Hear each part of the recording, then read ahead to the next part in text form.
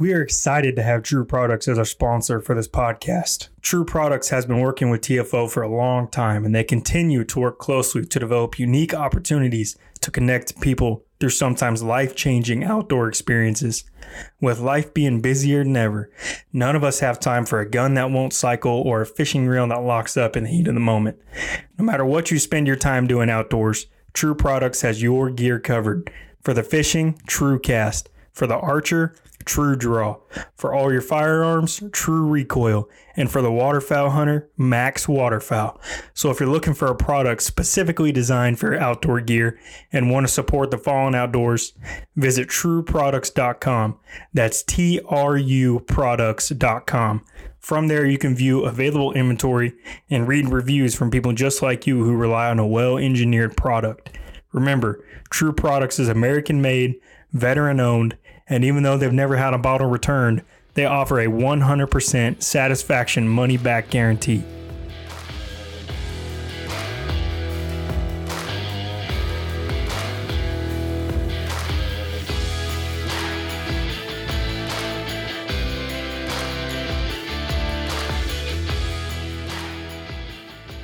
Okay. So today I'm joined by Sarah Nichols, who was on the podcast previously, to talk about some cycling stuff that she was doing for the Fallen Outdoors, and Brad Hancock, right? Correct. Who was one of the participants in Sarah's event that she hosted this year for the first time, which was the TFO Iron Riders Challenge. So thank you guys for coming on. I appreciate it. I look forward to talking to you. Good to be here. Yeah, good to be back on again. Thanks for having us. Yeah, no problem. Sarah, do you want to kind of go over just exactly what the TFO Iron Riders was about, like how it got started and the kind of the goal of what you were setting out to do? Sure. So the TFO Iron Rider Bicycle Challenge was kind of a first event for cycling for TFO this year. We're trying to help branch out beyond hunting and fishing, getting folks outdoors into all the other outdoor activities there as well. This started as kind of a brainstorm of mine to go in parallel to the fundraisers I'd been doing for the last couple of years. I'd been doing them anonymously, but for the purposes of this challenge, I definitely wanted to just kind of make sure that I'd be better able to coordinate things. So I went ahead and just, use my own name and whatnot. But it starts May 1st and it goes all the way through the end of September, which turns out to be 22 weeks. And the concept being the 22 weeks in honor of the 22 we lose every day. So the idea was to try and get some other fellow veterans out, much like our other volunteers and staffers try and get others out for hunting and fishing. This was a way of getting folks out on the trail, out on the road. And it's a virtual platform, which means you can do it from any location. So Brad's in Virginia, I'm in Washington State. We had folks in Alaska. We had one in Korea for a minute, a couple of other places. So it was a way of trying to get folks virtually, build that camaraderie, kind of motivate each other and have some fun and challenge each other too. Some folks, they just started. Brad's a more seasoned rider. And so it was some folks had a lot of personal bests, and it was just a way to kind of kickstart that and see if we had enough momentum to maybe try and get an actual more permanent group going in TFO for some bicyclists as well. Yeah, it definitely seemed like it was a hit from the get-go. I know the cycling thing in general kind of was like a little cult of people that are just crazy about, pumping their calves. I don't know what it is about cycling, but man, it's just, especially in the Pacific Northwest, there's a huge culture around cycling. You see it all the time when people cycle to work all the time. They got bike lanes everywhere, that kind of thing. What about on the East Coast, Brad? Did you think it kind of follows there too? I mean, is it nationwide movement? Has it made it out there yet? I think it is to a certain extent. It's probably not quite as big on the East Coast as it is on some of the West Coast. Probably, but a little of that's probably weather related. I mean, if you're in California, you can ride year round, and yeah, that's true. In the East Coast, up in the I'm not exactly the Northeast, but the DC area, it gets kind of colder in the winter, and there's a lot of people that feel like there's a bicycling season. There's another contest here in the DC area that's called Freezing Saddles that basically challenges you to ride at least 1 mile every day during the winter. Freezing saddles. I've done that for the last 5 or 6 years. A few times it's kind of hard when there's ice or snow on the ground to get out there, but you find a time in the day to get out there for a mile or two and get it done.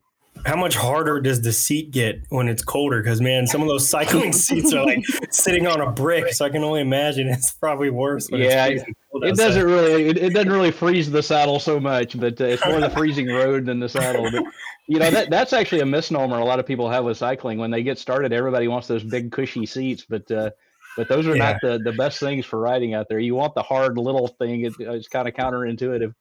Yeah, it doesn't. I remember one of my friends when I worked at the hospital up in Whidbey Island, he cycled a lot, and he would bring his bike from Tampa, Florida when he would come do contracting jobs and stuff. He had a case for it and all this stuff, but his seat was like a piece of leather with a split in the middle, and there was like zero cushioning, and that was kind of wooden. And I'm thinking, man, how do you sit on that thing? And then to come to find out he's got padded shorts on. So I'm like, okay, well that that makes it a little. You got to have the right gear. There's a language to everything.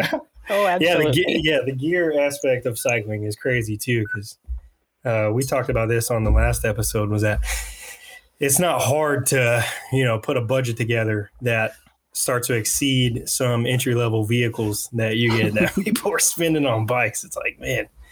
Yeah, you don't even have to put the budget together for that. If you really get into the hardcore cyclist, Sarah thinks I am. I'm not a hardcore cyclist. I'm kind of mid-range, but I don't know. I'd say some of those think compared to me, you're like way up there, Brad. I mean, I'm like way down here. You're way up here.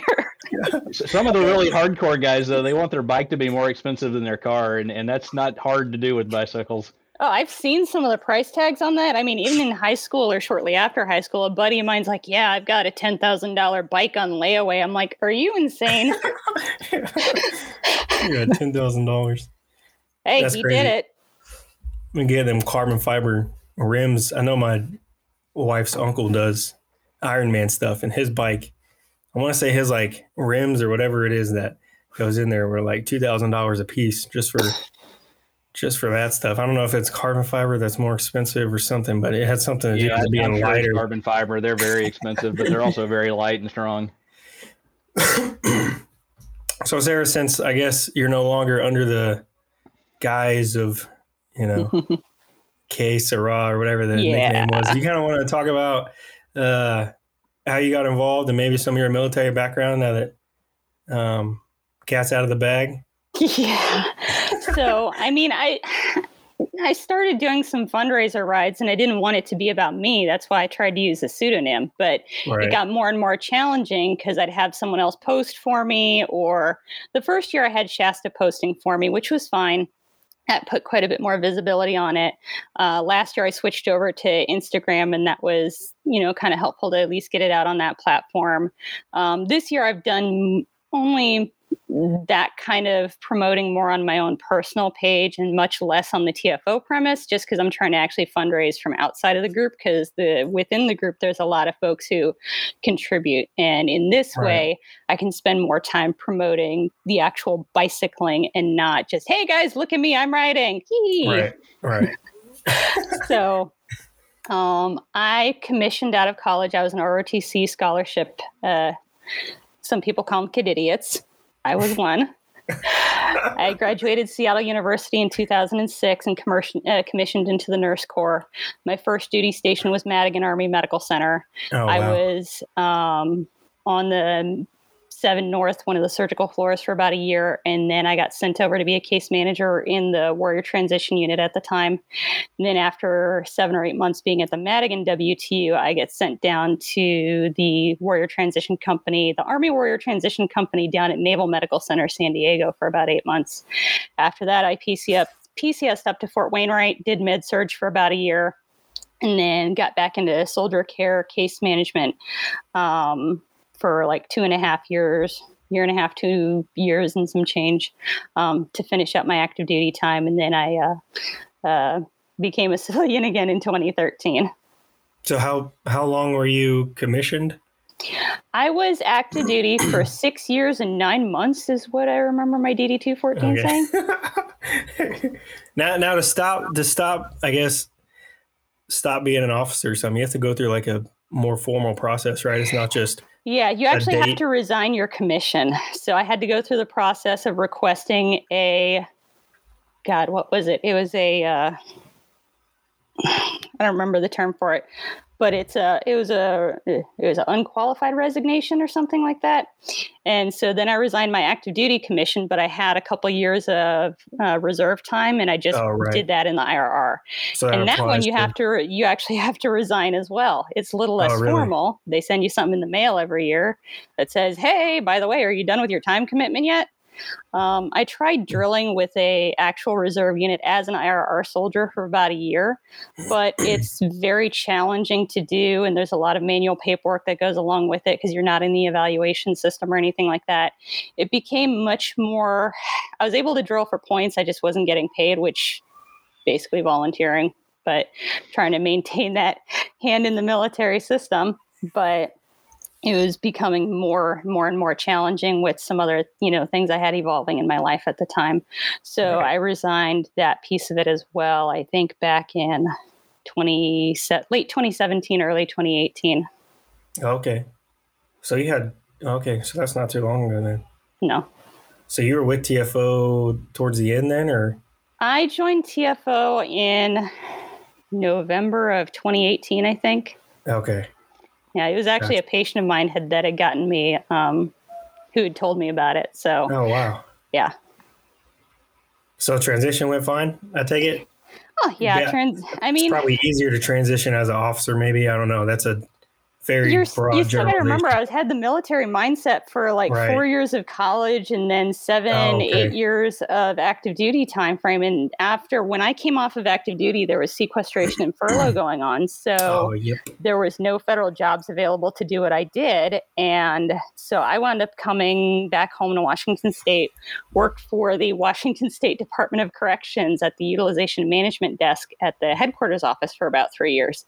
So yes, it's another government agency, but there's people who have not had that same military mindset, and even nursing can be different from one agency to another, and a different just population altogether, working with prisoners and community correction violators and things like that. So it took me a good 6 months or so to kind of mentally adjust to all of that. I was getting frustrated with coworkers and myself and a few other things. But hey, I got to pick my own clothes for the day, so that was good.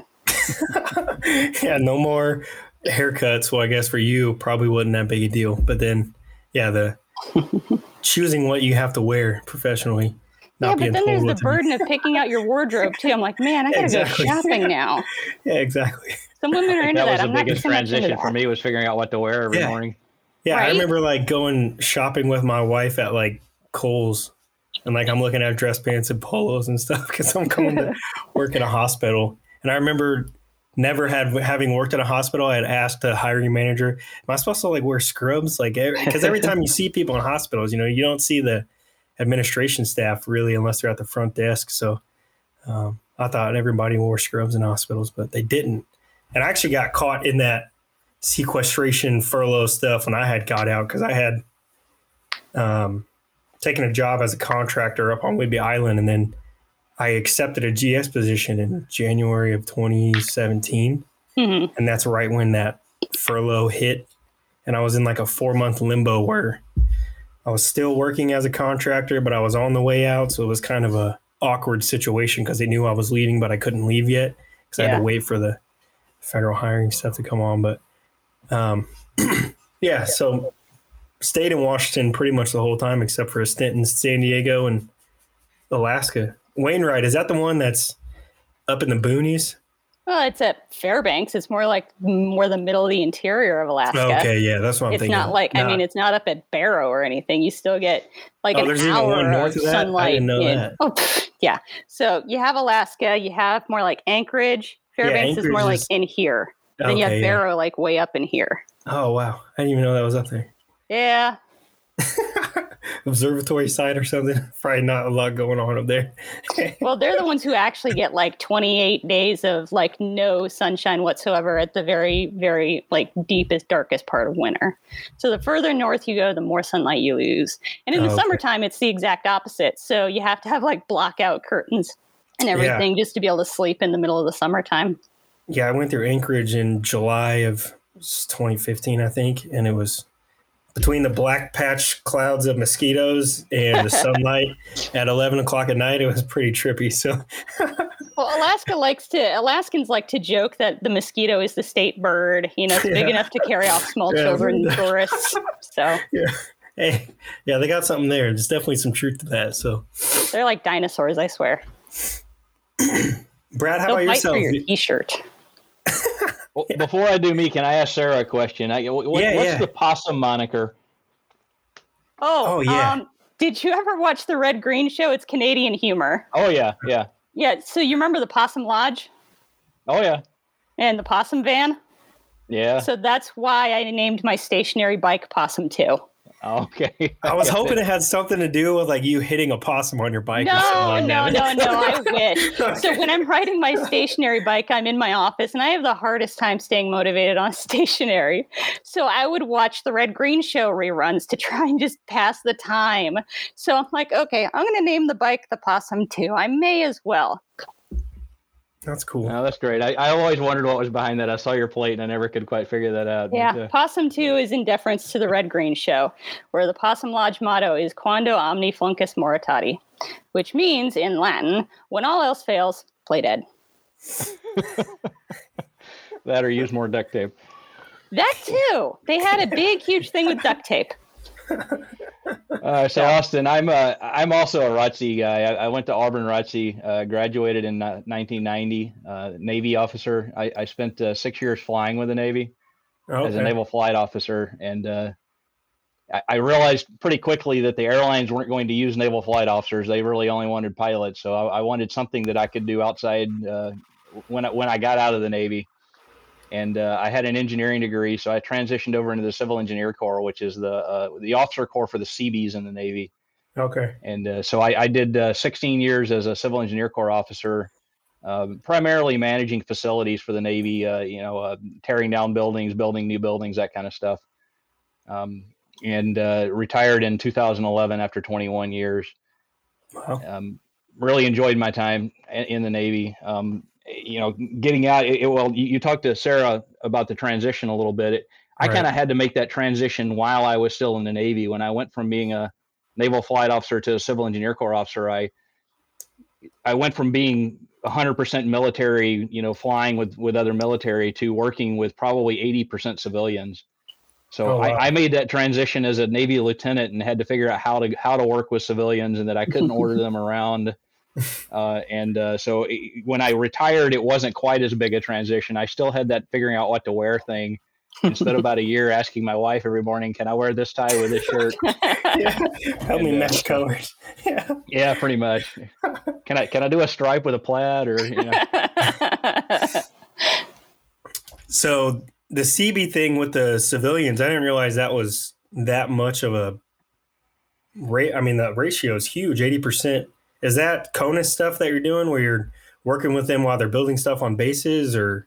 So it's the civilians aren't really with the Seabees. The Civil Engineer Corps for the Navy is broken up into kind of three sections. There's the staff corps section that is what you think of going and working with the Office of Secretary of Defense, the policy type stuff. Okay. There's the public works sector, which is where I spent a lot of my time, and that's actually taking care of the Navy buildings. Navy and Marine Corps buildings. And then there's the CB side, which is the the more active wartime component. So if you're with the Seabees, you are still basically a fully military operation. Since I transitioned from flight into Civil Engineer Corps, I really didn't spend a lot of time with the Seabees. I spent my time on the public works and the staff side. Okay. Interesting. And you were cycling this whole time, or? No, so I really didn't come in for you. Yeah, I didn't get involved in the cycling until probably the year I retired, or maybe even the year after I retired. So about 2011, 2012, and man, you just honestly, I started doing it because I was gaining weight. I had, in the military, you've got to work out, and you've got your twice annual. I mean, at least you're going to run twice a year for your physical fitness test or something, right? And when I retired, I just kind of quit doing that, and I had to go out and buy all the suits because I retired, and 6 months later I was getting them let out, and So I started biking. Everybody does it as a kid, I guess, but it just seemed interesting to me, and I started again. And I went out and bought I didn't go to Walmart and buy the $200 bike because I knew that wasn't going to do anything for me. So I went to a bike shop, Right. and I bought what at the time was about $1,000 bicycle, which I thought was really expensive. My wife thought was really expensive. But it was a flat bar road bike. It's kind of what you think of as a hybrid. The bars just run straight across the top. And I thought this thing's going to be more comfortable to ride because if I get on what we call a road bike now with the curvy handlebars on it, I'm like, that just doesn't look comfortable. There's no way I can ride that. I'll be more upright on this flat bar thing and I'll ride it. And bluntly, I rode it for about 6 months and realized I had made a mistake, that it was not more comfortable. That the road bike, the curvy bars are there because they give you more positions to move your hands around, so you can move around while you're riding. And in the flat bar, you've got one position and that's it. Oh, I see. So are you sitting up? Are you having to sit up more on that flat bar one too, where you can't? Yeah, really, so you're a little more straight up, and I kind of thought that would be the more comfortable part. Was it would be easier on your back, but again, the road bike is built so that you get into that more leaned over position, and to me and for most people, it's actually more comfortable to do it that way. Really? Yeah, because I look as someone who doesn't cycle, looking at it, it looks uncomfortable. It looks like riding a crotch rocket. You always hear people talk about crotch rockets. They're uncomfortable. Like, why would you ride that? It's more natural to kind of have your hands up. But you look at those cyclists and they're, hunched over, and it just looks like it's doing. It's going to be about different body mechanics and knowing your own body too. For me, I actually have a hybrid with a straight bar. I just have some ergonomic handles on it. For me, it's more difficult to have that more lean forward posture just because of some spinal issues that I have. Okay. So for me, sense. My chiropractor actually has me leaning, up a little bit more to kind of change the position for my neck and a few other bits of my spine. So it's just based on your body and what works best for you. But hey, for the folks who ride with the ram horn bikes, go for it. Yeah, Sarah's absolutely right. It is what works best for you. And there's different bikes out there because of that, different shapes, different sizes. And again, a lot of people that go out and don't really know what they're doing. And I didn't know what I do when I started. You go to a bike shop and you hope that they tell you the right thing. They may give you the right size and they may not give you the right size. And 2 centimeters of difference in the size of a bike doesn't sound like very much, but it's a huge deal if you get one that's the wrong size. It just you'll never fit on it properly. Because it's just you're leaning too far forward versus something like that. Yeah, you get your body. When you say 2 centimeters, out. where's the so adjustment? The measurement is actually from the basically where the pedals are, the crank up to kind of the top bar that goes across. Okay. And that's how they measure bikes. But of course, when you change that distance, you're changing every other piece of geometry on the bike as well. Okay. So if you get one that's too big, you end up kind of stretched out, and you're having to use too much ab muscles to support yourself, or your legs are trying to extend down too far, and your knees are hurting. And constantly, the opposite side, if you get one that's too small, you've got exactly the opposite problems. And most people that get into relatively serious riding will spend $300 or $400 and go get a bike fit done, where you go and they put your bike on a stationary trainer and they watch you ride, and sometimes they'll video you and use computers to figure out if your body are your legs extending the proper amount, are they extending too much, or that kind of stuff. And you can spend almost as much on new parts for your bicycle to fix the fit as you did on the bicycle itself sometimes. So be wary of those, is what you're saying. Yeah, absolutely. Know what you're getting yourself into. Right.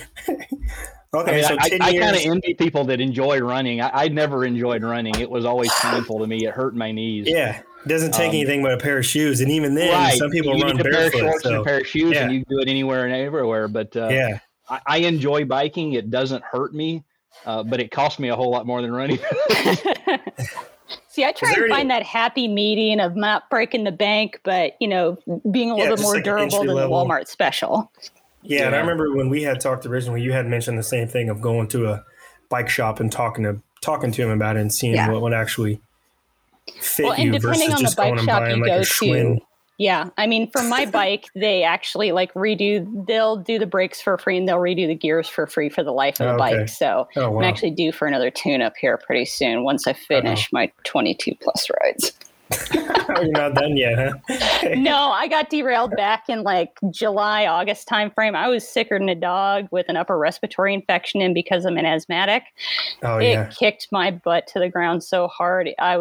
It was bad. So I'm trying to make up for that. And then I had one or two rides where I actually had like an arthritis flare up in one of my toes. And so just too many delays and too many problems with not being able to do too many rides all at once. And I'm trying to make them up alongside the folks during the challenge and trying to be fair to them. Even though I'm not competing with them, I wanted to be saying, hey, this is solidarity. I'm doing with you guys. We're all doing it together. Yeah, for sure. But I ran into some hiccups because people are sponsoring my rides. So. Oh, yeah. So can you talk about what the challenge was and kind of how you tracked it and what the goal was? I mean, was there a 22 rides, right? But was there a distance thing? Like, how did you make it a competition? Distance thing for mine. When I do my fundraiser ride, when I do the 22 plus rides, it's at least 22 miles each ride. But for this I wanted to cater to everyone's level of participation and ability. Okay. So, it was, hey, do whatever rides you can. I'm going to post my ride as like the placeholder for the week. You have all week to ride. You can post more than one ride, but you have to pick one, and that will count as your ride for the week. And I actually, just tracked it on an Excel spreadsheet. So, okay. Ta-da. There you go. And I came prepared. Okay. Each one of those lines, is that a rider? How many did you have? We had 13 people sign up. We had about 3 who didn't participate at all for one reason or another because life got a little bit hectic. Right. We had 5 people completely fill out all 22 rides, and then we had 5 people who participated to some extent or another. Cool. So we had opportunities. At the end of the month, I would do what we called a double header where, hey, if you're missing a ride, you can make one up. And then the very last week, the 22nd ride, it was anything goes without breaking yourself. So if you're missing 5 rides, don't try and kill yourself with doing 100 miles each time or whatever. I just reinforced safety for each. Hey, Brad would. I never do more than 100 mile ride in a week. I think I saw a week 20. I went back and kind of looked before we did this and tried to find the one that I saw that was most recent. And I think week 20 was the one where I saw you did like a 111 mile ride. And I'm thinking, dude, come on, man, get another hobby, man. You got to have something going on. How are you? Believe me, I have other hobbies. You can talk to my wife about that. But that was actually that was an organized event. There's a couple times a year that I try to do a century ride, a 100-mile ride. Yeah. And that one was up in Dover, Delaware. It's called the Amish Backcountry Ride or Amish Country Ride, and it's very flat, so it's easier to do a longer distance like that. But nice. What was the time? Do you remember how long that took you to ride 100? It was a little over 6 hours, I think. What do you feel like after that? I mean, is it like after what you feel like a 5-mile run, or is it worse? Well, I don't know. I've never run 5 miles. Okay. I mean, honestly, a 100-mile ride is probably relatively akin to a marathon. I mean, that one, because it's relatively flat, I was not dead at the end of it. I was fine, but I've done centuries in the past where you're doing. I was actually looking at my account today, and I think the biggest one I did was about 9,000 feet of climbing in 100 miles, and at the end of that one, I could barely walk. Wow. It's more the elevation that gets you usually than it is the distance. Just having to climb those hills and right. Yeah. Hills are evil. Yeah, imagine after 111 miles, you probably have some kind of like permanent hunchback thing going on for a little bit. Well, truthfully, it's not. I didn't do the whole 111 without stopping. There's rest stops along the way, so we take a 15-20 minute break and get some water or some bananas or something as we're going. But yeah, they do that one up in Washington where they ride from. You mean the Seattle to Portland? Yeah, Seattle to Portland. And when we used to live in Rainier, they would camp out on that blacktop that's on the north side, or kind of it runs through the center of Rainier, but where we lived, it was just on the north side of that highway there. But you would see tents as they were doing it, and that obviously was way super long ride, but have you ever That's done a that 200 one? and some odd mile ride. I can't remember. And it's like a week long, right? Don't they take a week No, to do it or there's something? some people who do it in a day, and then there's some people who take 2 days to do it. And a friend of mine, she actually did a 50 miler with me last year, and she's done that one. She's done the Ramrod. She's done a couple of them. And she said it was actually easier to do the 1 day or if you can build up to it, because by day 2, you're so torched from doing everything. Oh, right. You're like, I don't want to do this anymore. Like you thought you were done, but you're only halfway there. Yeah. So 111 miles getting off the bike and getting back on is the bigger problem sometimes. Yeah. Oh yeah, I would think, especially after being on it for 6 hours. How long a break did you take after that one, or was it like? I'm sorry, did you take ask a the week question again. After you get off a 111-mile ride, are you out the next day like doing a little short ride, or did you take like a week off? Or that particular day, I took the next day off because I used it to drive back home. But I frequently will ride 15 to 20 miles before one of those longer rides, the day before one of those longer rides, and then the day after. Again, I'll do an easy but 15 to 20 mile ride just to keep everything kind of lubricated and moving, and so you don't get stiff and whatnot.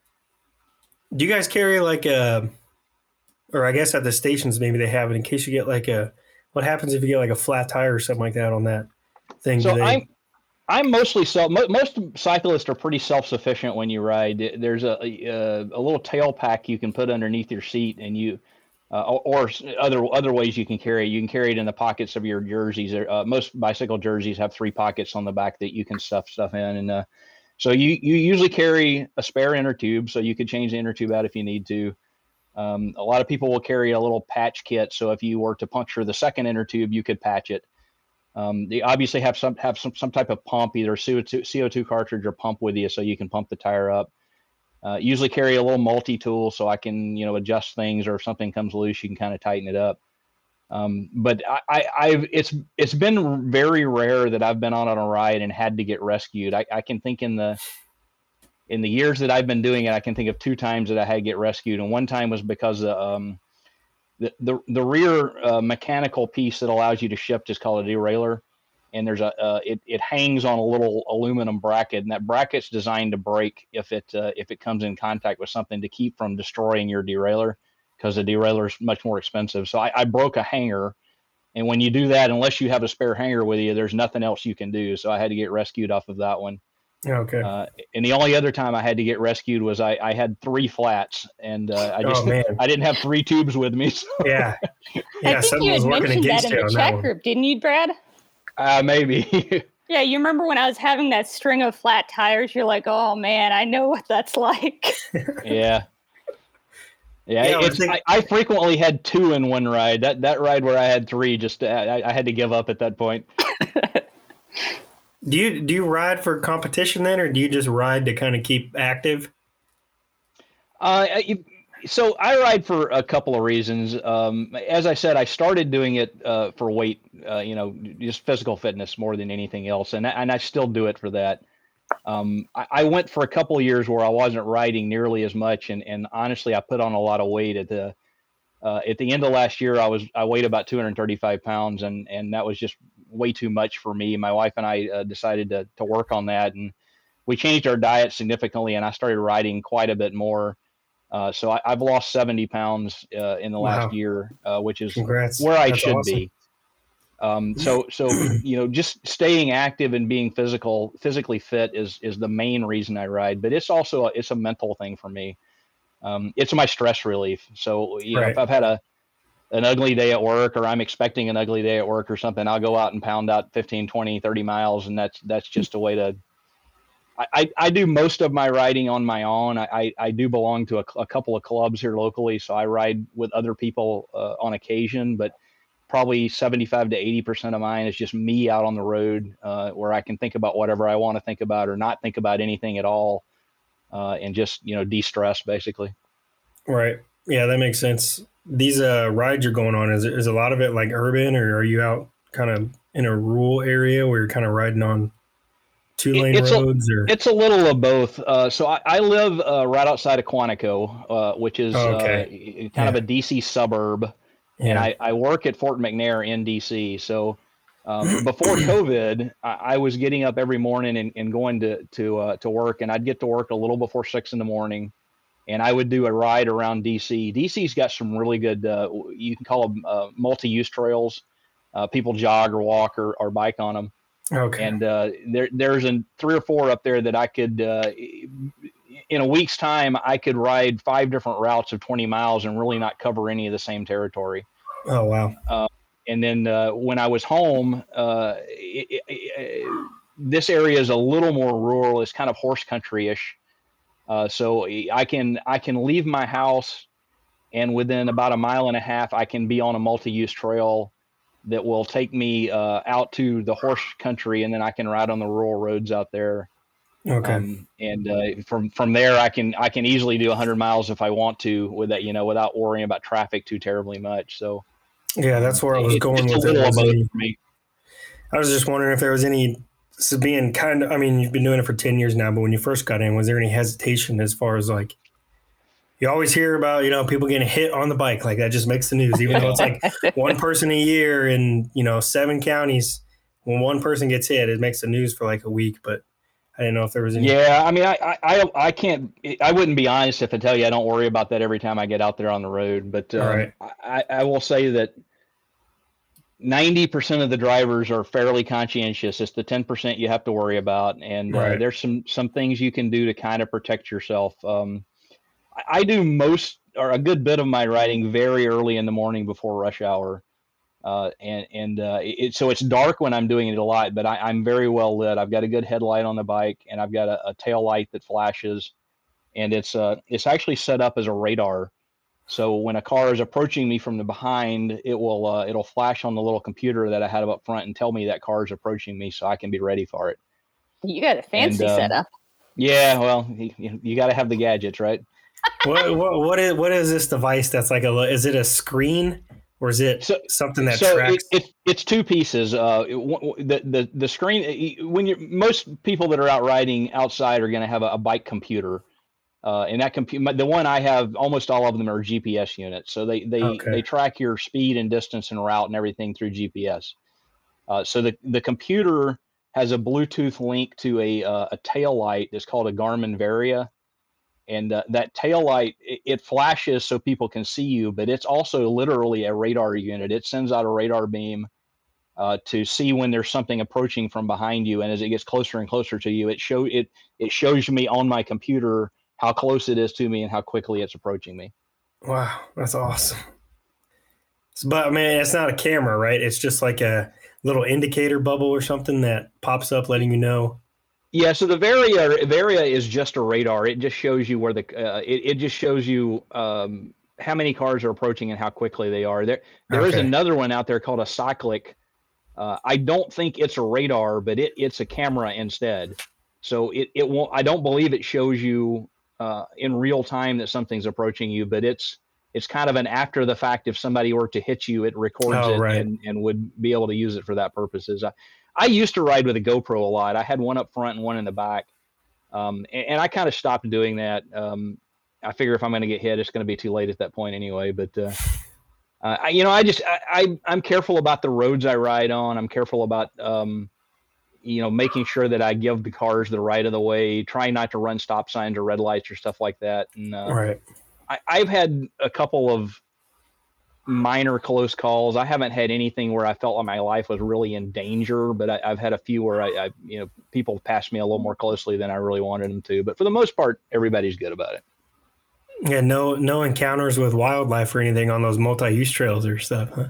I run across deer all the time, especially up around DC. One of the trails that I ride runs from DC up to Bethesda. And it runs along the C&O Canal. So there's a really old canal that they used to move wares from actually Ohio all the way into DC. And this trail runs along part of that canal, and there's a lot of wildlife on it. So I do run across deer quite a bit up through there. I've never run into one, thankfully, but I have had them cross the path right in front of me a lot. And of course, there's always the ubiquitous squirrel that runs out in front of you and stops or runs the other way or whatever. You never wrecked because you tried to dodge it or They try and outrun you, and then they zip right in front of you. I'm like, dude, what did the rabbits are smart enough to at least beeline into the wood line. Right. Yeah, they run the other way with those things. In the years that I've been riding, I consider myself relatively lucky. I've only really crashed about 3 or 4 times. And every time that I've done it has been because I was crossing a boardwalk. Basically, the bridges are kind of our boardwalks, and in the mornings they're pretty slick because of the dew that's on them. So every time I've crashed, it's been because I've had a tire slide out on that slick wood. I've never had any other incidents that's really caused me to crash. Okay, well that's good. That's good to hear. It's good for me. Yeah. No, it's a great thing. You don't have to worry about paramedics confusing the paint splatter pattern on your jersey for blood. Yeah. Yeah. No, I got hit one time and that actually happened. Wow. Yeah. Yeah, in a crosswalk of all places. In a crosswalk. And I even paused, and the dude was just not paying attention, and I hit his front right fender, and that hurt. Fortunately, no major damage, but that smarted. Were you in an urban area when that happened, or? No, I'm out in the suburbs, man. It was 4:30 in the afternoon. It was a summer day. It was August the 6th, I think. And people are coming off of work, and everyone's in a hurry, and what some of the witnesses, or at least the people who had stuck around for the police, had said was they were driving behind him and they noticed he had been kind of swerving a little bit here and there, even coming off the highway. So they weren't sure if maybe he was texting or some other distraction on his driving. Oh, did we lose Austin? I think we might have. It looks like the recording just stopped. Uh-oh. Don't. Well, hopefully we get him back. He'll join us back here in a minute. Yeah. Well, hey, it's nice to finally meet you, Brad. Likewise. Hey, I hope I didn't put a damper on anybody that was planning on participating with putting too many miles in.